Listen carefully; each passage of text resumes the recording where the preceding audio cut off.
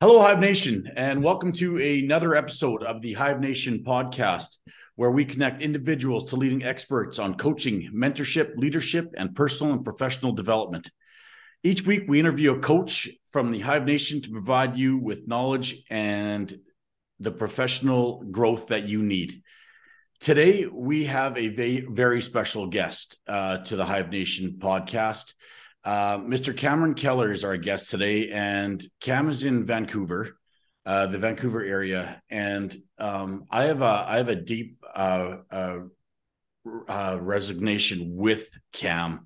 I met Cam a few years ago, and Cam really made an impact on my life in a very short period of time. Cam is an executive and business coach of over 25 years. Cam has developed, led, and advised programs for mental health awareness amongst individuals, youths, adults. That it's a really broad range as to where Cam goes with that, which is an amazing feat. Cam has developed psychologically healthy workplace programs and has been recognized nationally for the implementation of those programs. And that will lead in really nicely to where we're going to start with today. Cam is we're going to talk about on the subject of mental health amongst workplaces. So Cam, I can't thank you enough for being on the program today.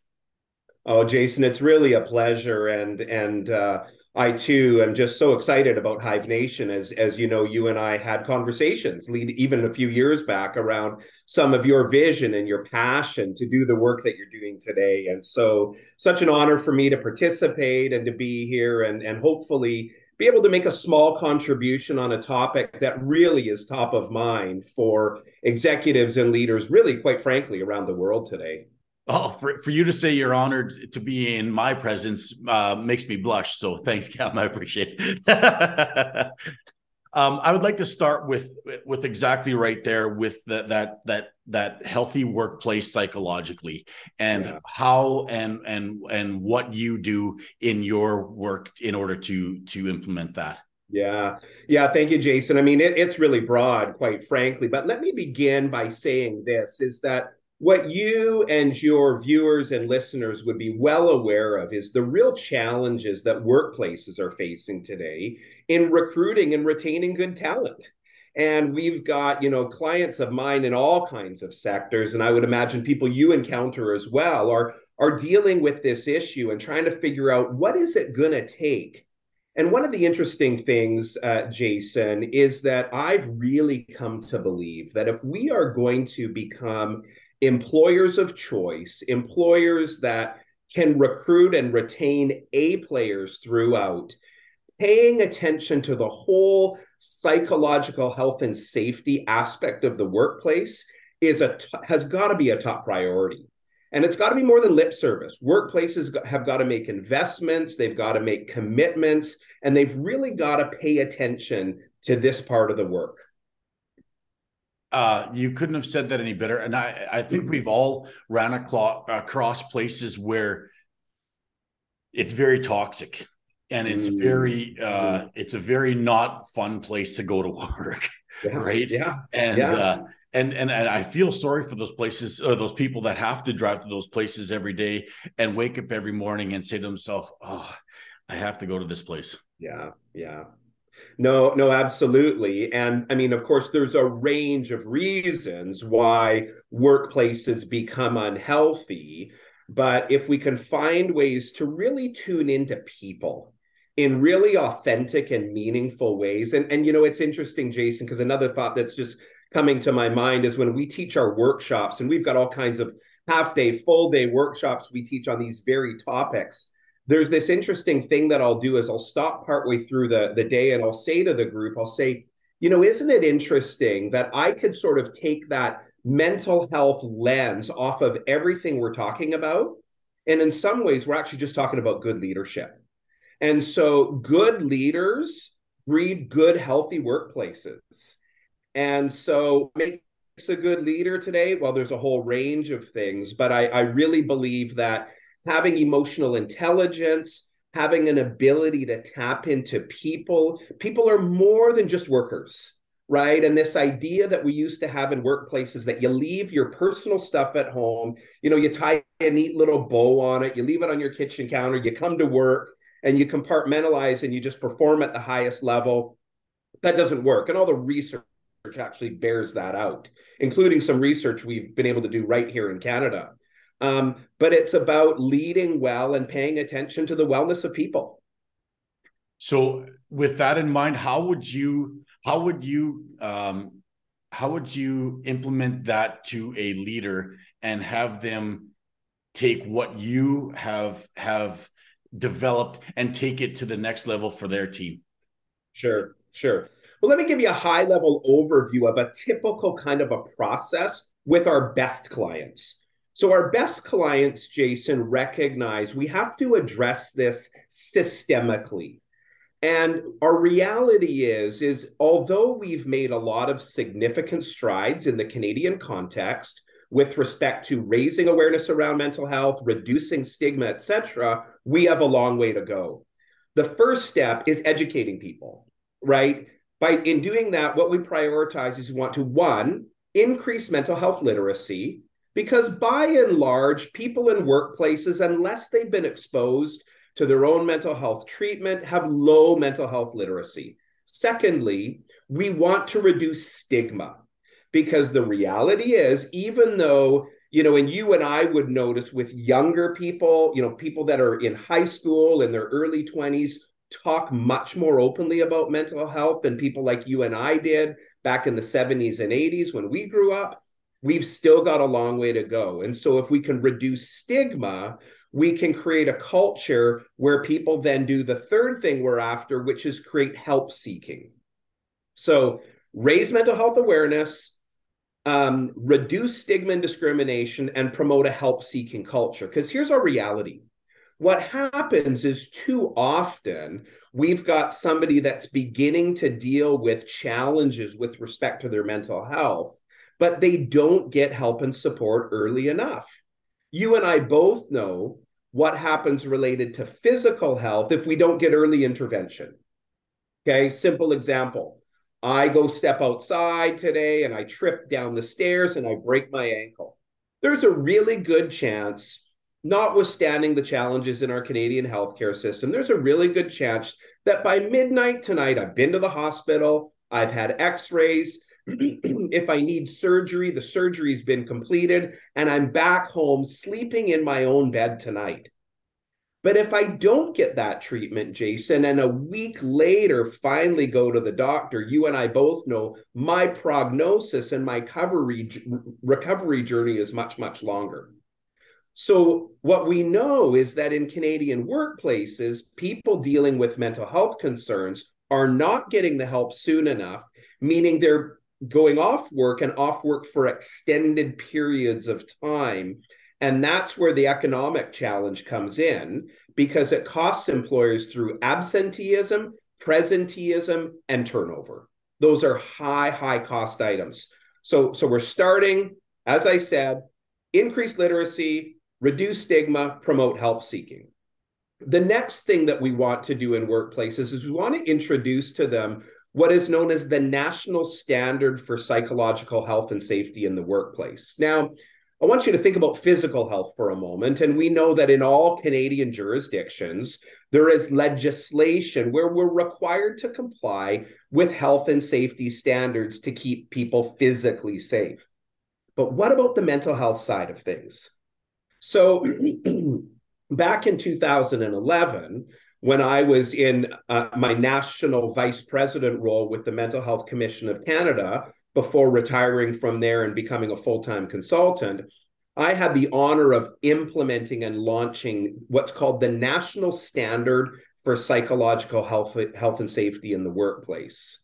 We did that in collaboration with the CSA, the Canadian Standards Association, and BNQ, which is the French-Canadian equivalent. And that's a voluntary standard that we now have workplaces all across the country implementing. I won't get into the detail of that right now because I could spend hours doing that.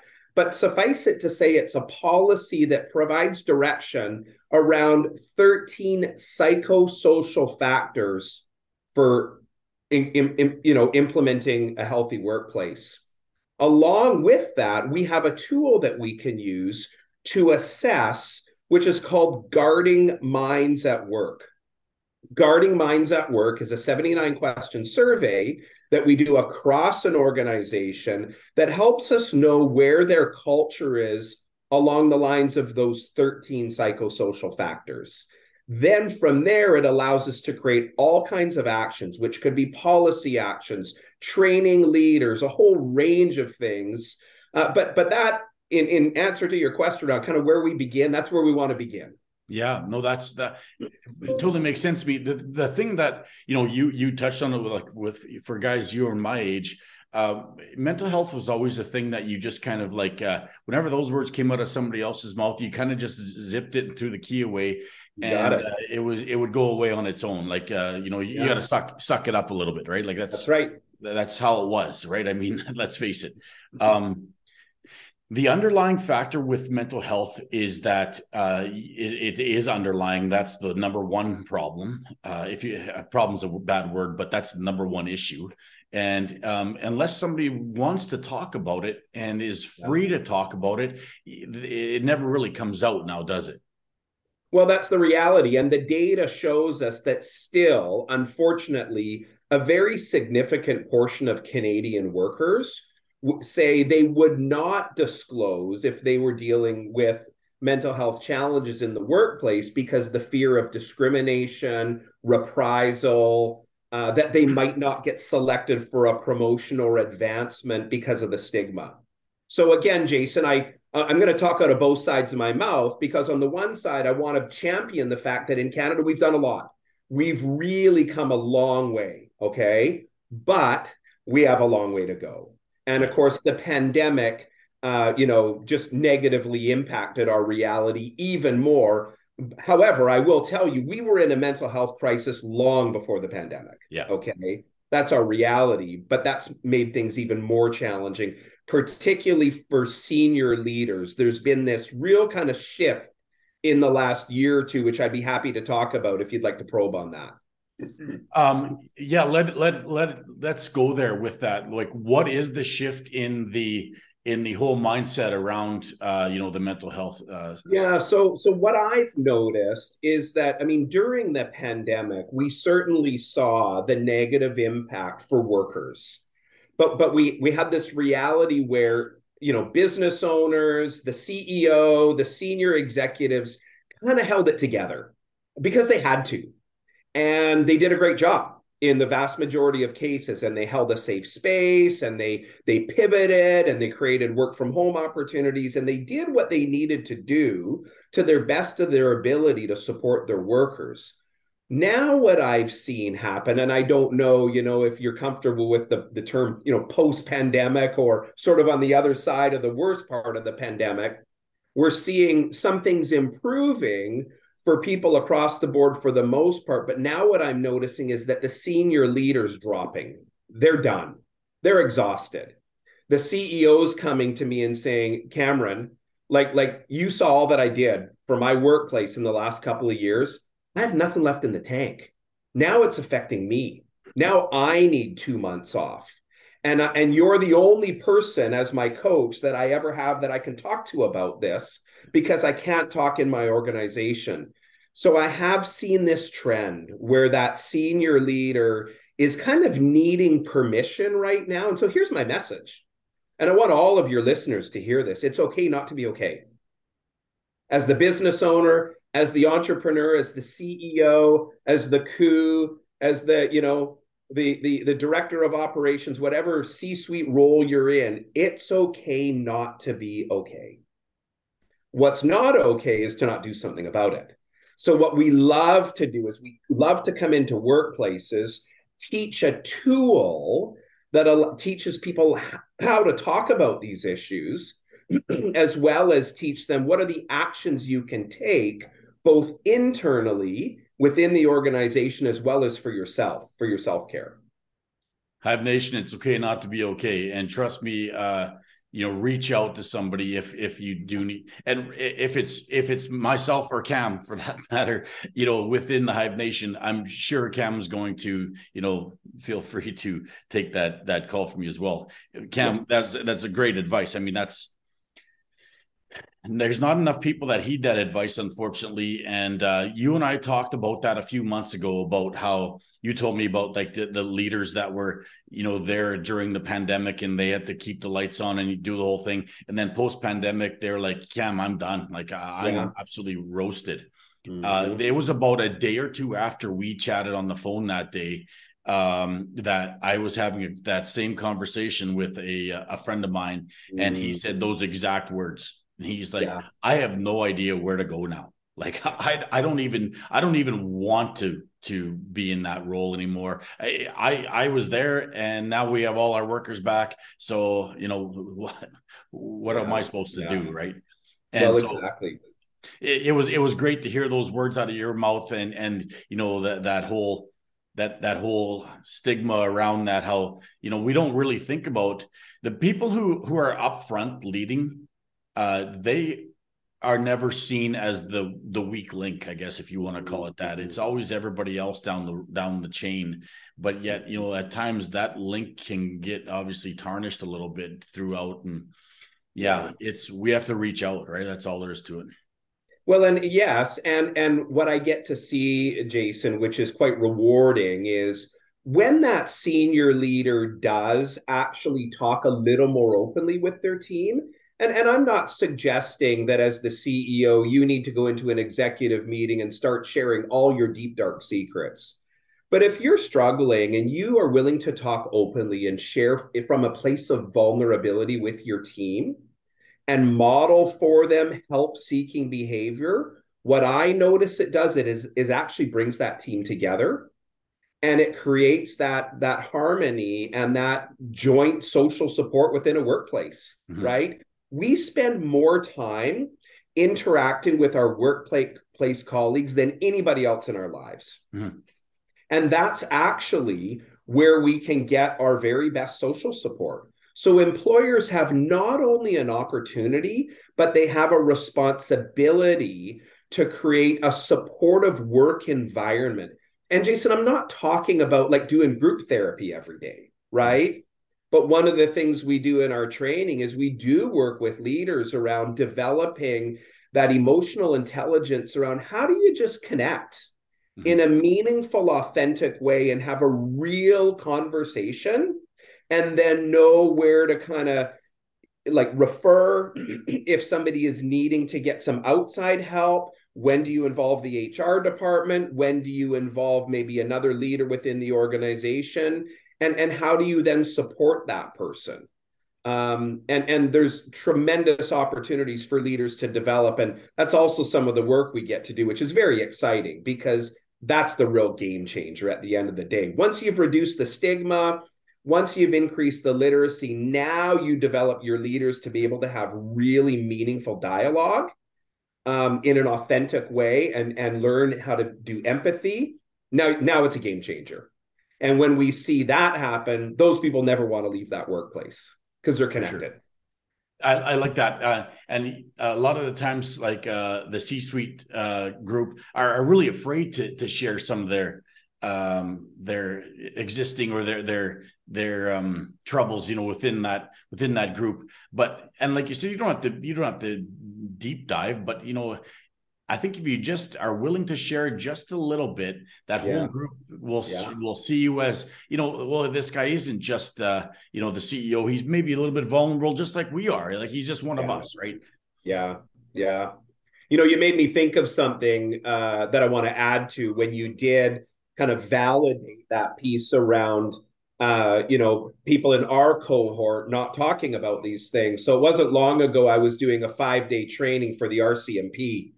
And it was a 5-day training on road to mental readiness, where we teach mental toughness. And I was doing what's called a train the trainer model, where I was teaching senior leaders to roll this out to their sworn and civilian members across the country. One of the gals in my training was in a younger, cohort. And she came in one of the mornings and she said, I talked to my father last night. My father's a retired RCMP officer. And I told her about this training and what we were talking about: mental toughness, mental wellness, the mental health continuum, how brain science leads us to teaching us coping strategies, etc. And he said, if I had ever brought that up 30 years ago, I would have been so criticized and maligned in the organization. He said, I can't believe you are in a 5-day training course on that topic. So again, we've done a lot. We've had a huge shift in workplace cultures in a positive way, and we have a long way to go. The positive shift is a good start. Let's face it. Like, I mean, we have to start somewhere. I get it. And it's a marathon, right? Not a sprint. Yeah. So, let's start the marathon at mile 1. Like, that's what we kind of have to do. You bet. And it can be a multi-year process for some of our clients, especially larger organizations, right? To really embed that culture of psychological health and safety, because it is, I'm just scratching the surface of it, right? I mean, because the way in which we do it, teaching mental toughness, teaching coping strategies from brain science, helping people understand and self-assess. We give them a tool that actually allows them to self-assess and for them to be sort of assessing and watching what's happening in their workplace, where we show them that they actually understand this. You don't have to be a psychiatrist, a psychologist to understand. And that's one of the exciting tools as well. It's one of my favorite tools to teach. I would think that it's not just the scratching the surface, as you put it, but the scratch the surface would now lead to the next layer of the training, or the ongoing training, I guess, if you would want to call it, not just year 1, year 2, year 3. It might be just like with the turnover that some companies might have, that it'd be ongoing, right? It would be like I don't know if it'd be an every 6-month thing or every year thing or whatever that number is. I don't know what that magic number is, Cam, but you'd maybe be able to tell me. But it would be more of an ongoing type of training. Yeah, it is in a couple of ways. I mean, we do, obviously it does take time to get people through all of the aspects. But then we want to do what we call booster sessions, to be reminding people about key elements. But then also there's the reality of, if you want to create this culture, you need to put this kind of training in your onboarding, right? When you bring new staff on, we need to go, because your typical thing is this, Jason. Your typical thing is, in a letter of employment, there's that little obligatory line, right? That says something about, and you have access to an extended health plan. But it's never really explained to a person that included in that is you can actually see a psychologist or a counselor or a marriage and family therapist, and we're going to reimburse you, right? And they're given the little, for some reason, the brochure is always yellow and white. I don't know why, but it's yellow and white. And what do people do? They go home and they throw it out. And then in workplaces, what I see is you got that, you got that brochure, and for some reason, it's always pinned in the bottom left-hand corner of the bulletin board in the staff room. I don't know what it is, Jason. It's everywhere I go, I go. In the lunchroom, it's that obligatory brochure that's 15 years old. It hasn't even been updated, and it's pinned in with tax, in the bottom left-hand corner. That's just what happens, yep. Right? Yep. And people don't talk about these things. So what we need to do is, in our onboarding, we need to do a fulsome job of teaching the language of mental health. What is a psychological healthy workplace? What are your responsibilities as an employee in terms of our range of policies that link to this? And my favorite thing is really the mental health continuum. And I'd like to speak about that for a moment, if that's okay. Because it wasn't that long ago, Jason, where, our reality is what did we do with people with serious mental health problems? What did we do? Brushed them under the rug. And where did we put them? Not in the front line, for sure not. We put them in institutions, right? Yeah. We locked people up. We held to this, what we call a medical model, right? That said, if you're healthy and well, you're good to go, right? You can be in a workplace, you can have a relationship, you can maybe even have a family one day. But if you've got a mental health issue, our view is you can't. So we go and we lock you up in an institution. That was the old medical model. But you and I and all of the listeners in Hive Nation would know examples of people in their network that maybe live with even a fairly serious physical health issue, perhaps even a terminal disease. And yet they're living a really healthy, rich life because they're getting the right support and treatment for their condition. Mm-hmm. Okay. Now, things can decline for them, but things can get better for them. Similarly, with mental health actually exists on a continuum.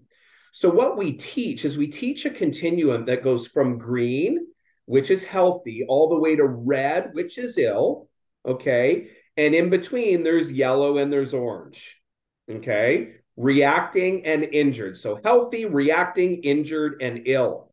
And what we actually show people is just like any of us know the signs and the symptoms of a cold or a flu, and you don't have to be a medical doctor to know that. Jason, if I started sniffing right now and coughing and sneezing and my eyes running and wiping my nose, you might say, wow, Cam, you look like you might be coming down with a cold. Should you take the day off? Do you need to take a break? Should we redo this podcast? Are you going to go to the doctor? And I wouldn't get mad at you and say, hey, don't get into my personal life there. That's my physical life. And you're not a medical doctor, right? So how can you say that? Similarly, just like you and I and everybody listening today knows the signs and symptoms of a cold and flu, everybody knows the signs and symptoms of poor and declining mental health. It's just that nobody's ever shown them that they know it. That's right. So we like to teach them this continuum. And what the continuum is it's basic non-clinical language that provides a framework for conversation. And so what we see good leaders doing is actually doing mental health check-ins in workplaces, at team meetings, etc. And one of the things I'm most proud of is when I go back to corporations and businesses all across Canada where I've consulted to and taught, and when I get to go back and I see a big mental health continuum posted on the wall, right? As soon as you get off the elevator on every floor in the corporate office, and I see it posted around, and people actually carry little wallet cards with it. And the whole language of the mental health continuum just becomes embedded in the culture. And we do mental health check-ins. And sometimes even at executive meetings, we're modeling, and you know, whoever's chairing that executive meeting, hey, the first 10 minutes of the meeting is, where are you at on the continuum today? And if somebody's orange, you know, maybe the question is, hey, is there anything you need from the team today? You know, I think I'm going to be all right. I think it's just going to be a tougher day. I do have this issue I've got to deal with my mother-in-law, you know, who's ill in hospital, and there is this parenting challenge, but I've got a plan to address them. I'm talking to somebody. I'll let you know. Okay. But it might be somebody needs something in the workplace. But this is a really exciting tool that, as I say, we train people to actually use. It helps them know where they are at on a continuum. And it has things to do with sleep, my physical health, my mood, my attitude, my level of performance, how much I've been using various substances, anything from caffeine to cannabis to alcohol to over-the-counter substances or whatever it might be as part of my coping. So that's a really powerful thing. I know I went on a long time around that, but it's because it's an exciting and it's a game changer. But Cam, I guess that's part of my question as well, though. So that person that you said that's in the orange, how many of those people are actually going to come out and say, you know, this is where I'm at, and I need help? How many? Isn't that the stigma around mental health, that people are afraid to ask for that help? Well, often they are, and that's why the very starting point, as we started with in the beginning of the podcast here, was the first thing we do is increase literacy and reduce stigma. That's the first step. Always, always, always, always, always. Okay.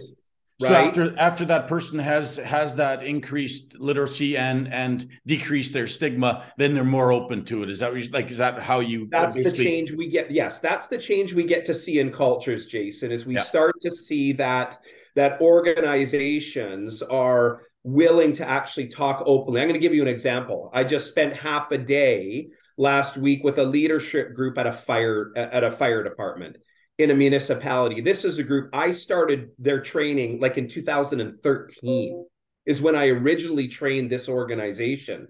And we've been working on implementing the strategy, doing a range of things. Now I go into these meetings and everybody's talking absolutely openly about their mental health. The first thing we did was a mental health check-in. That went on for about 45 minutes I like with a that. group of 8 people, right?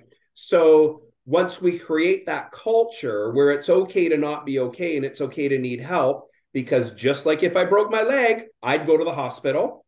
So if my mental health is declining through a whole range of factors, I mean, the thing is that mental health is more complex often, right? Insofar as if I go step out into the road today and I get hit by a car and have a bunch of broken bones, I get taken to the hospital, the doctors aren't going to stand around and say, maybe Cameron had this family history of weak bones. No, he got hit by a car, broken bones, that's what happens, Yeah. right? If I become very depressed or highly anxious, it may be associated primarily with one single event, a loss, a trauma, a challenging situation. More often than not, though, there's a complex interplay of factors that are biological, that are social, that are psychological, right? And so that's why it does take a bit longer, because we need people to learn about what are the biological components and what can we or can't we do about it? What are the psychological components? Those things in here, the way I think, my attitudes, my beliefs. And what does brain science research teach us? Because we have a lot of research around how we can change this. And then what about the social factors, right? I'll give you a quick example. Every year on September 11th, of course, we all think about that tragedy, right? The year my firstborn son was born in 2001, right? 10 days before I brought a child into the world. And I'm thinking, why am I starting a family?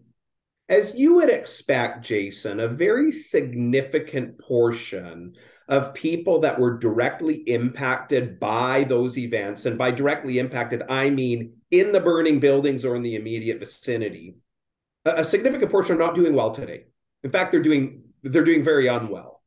But there is this cohort of people that not only has bounced back with resilience and is doing well, they are actually thriving to an extent they could never have thrived if they had not been through this trauma.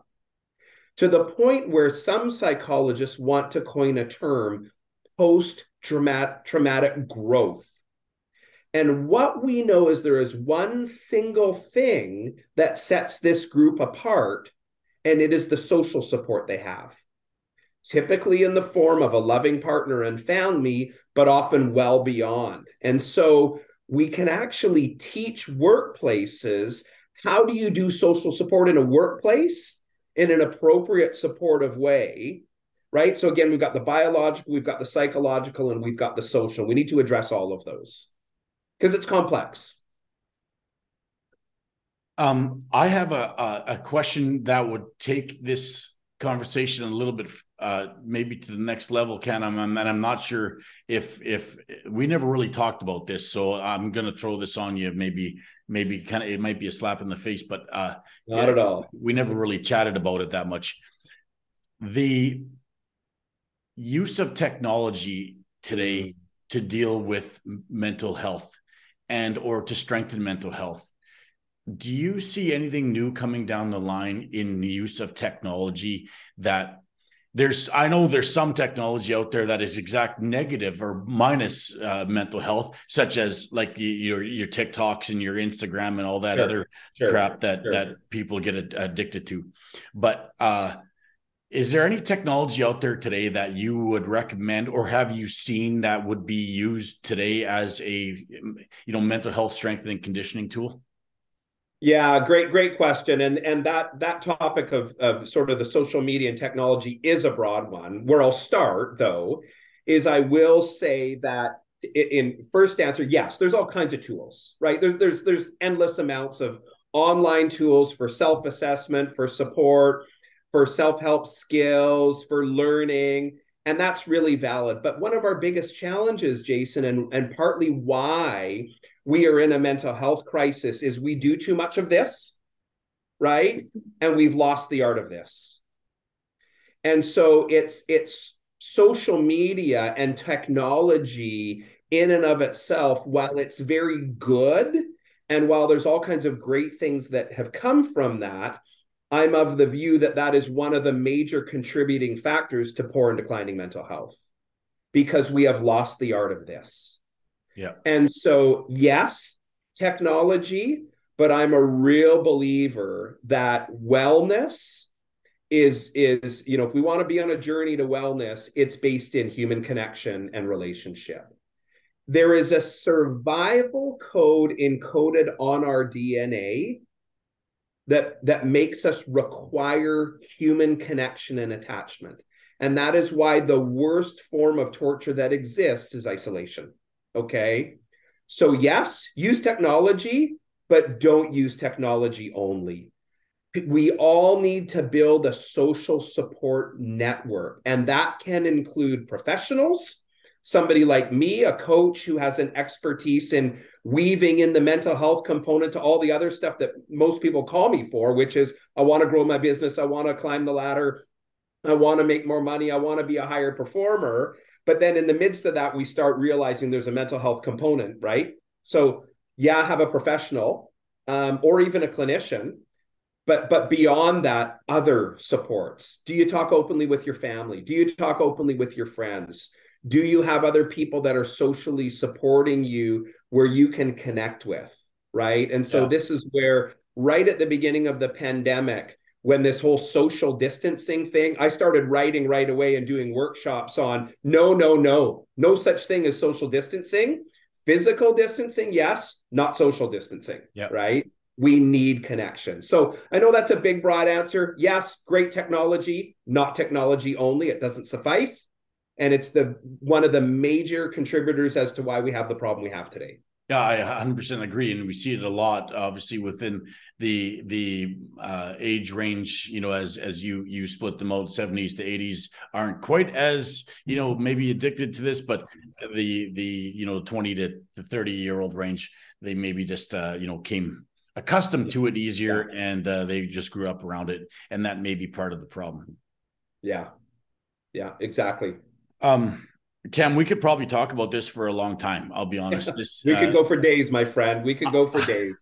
And I mean, there's so many more questions I have within technology, and we talked about before we came on camera here about the other things that you do within your business as well, including scaling business. So I would love to have you back for our listeners who have that scaling business type of question on their mind, and how the hell do I do it?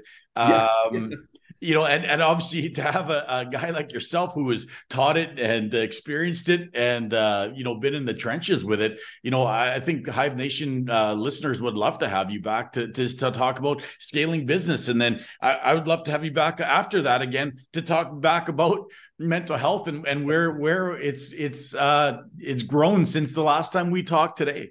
Yeah. Well, listen, it would be my pleasure. Why don't you wait and you hear from your audience if they got anything from this, and if they did, evaluate it first. Then yeah, because I mean the reality is this much of what we do is all about strategy, growth, leadership development, alignment of teams, taking market share, and crushing the competition. This amount is on this whole psychological health and safety piece, but it's getting bigger. But I just know there's almost no coaches out there, Jason, that really are equipped to talk about this. So that's why I was happy that you asked me, because it is very much a niche. And, there is this whole clinical field over here, and then there's this business field over here. I don't know of many that know how to really bring it together into one. And it actually really is. I mean, if you really want to scale, if you really want to lead effectively, you got to be paying attention to your mental health. You got to be paying attention to the mental health of your workers. You've got to be promoting psychological health and safety through your policies, through all the 13 psychosocial factors. I mean, we could do a whole podcast on the psychosocial factors. Yeah. Right. We could do a whole podcast on the mental health continuum. We can do a whole podcast on what does brain science teach us about resilience and coping strategies. I mean, all of those things we do full day workshops on. Then we could do our relationship series, and how do you build relationship? How do you build emotional intelligence? How do you do conflict resolution? So yeah, there's a ton. But only invite me back if you get good feedback. Okay, Otherwise, so go on I'm to gonna something go. better. I'm just gonna go out on a limb here right now, Cam, and say this is gonna be our most watched podcast yet. Wow. This Well, is that's humbling. this is really on, like, for the age group of the people that are entering the workforce today. This is obviously like front and center, and you and I both know that, and the listeners of this know that. And so the continuation of this conversation has to Sure. go on, first of all, for anything to move forward, because of the age group of the people entering the workforce nowadays. And Yeah. that's A. And then B, it's the whole thing around the mental health of the leadership group that you talked Sure. about, You and got it. how they can take it to the next level and keep that continuum going. Yeah. Yeah, we're talking about something very big and complex, and but there's no question it's top of mind for everybody these days. And so yeah, I mean, if folks do want to contact me directly, if it's okay with you, it's very simple: vancouverexecutivecoaching.ca. vancouverexecutivecoaching.ca. And I can be available to talk more about any of these topics. Up to you if you choose to include that as a resource. But Of my course. pleasure to come back anytime, Jason. I'm just delighted with the work that you're doing. I know you have a great network. You're well regarded. I'm very fond of you and your leadership, as you know, and I wish Hive Nation nothing but the best. And I'll look forward to being a part of this network for many, many years to come, if you'll have me. Oh, I really appreciate that, Cam. Of course, I'm going to have you. Like, I think I'm just going to actually hand the podcast over to you, because you're a way better speaker, and you can carry yourself obviously way better. That being said, though, too, Cam, I'd be remiss to not mention Greg, who's not here, who is Okay. actually coaching the next gold medalist in judo currently, right now as we Fantastic. speak. Yeah, so he's on Fantastic. location. He's on location coaching the next judo gold medalist. So I'm Isn't very that proud of Greg, and wonderful? I wish his athletes the best, because they have one of the best coaches as well. So. Yeah, great work, Greg. Good for you. I know it's going well. And also kudos to you for the part that you play in Hive Nation. And I know with you and Jason together, we've got a number of great years to come. So thanks again. Cam, thank you, Hive Nation. That's all for today, but look forward to our next conversation with Cam, and the continuation of this. So, Cam, thank you very much. Thank you.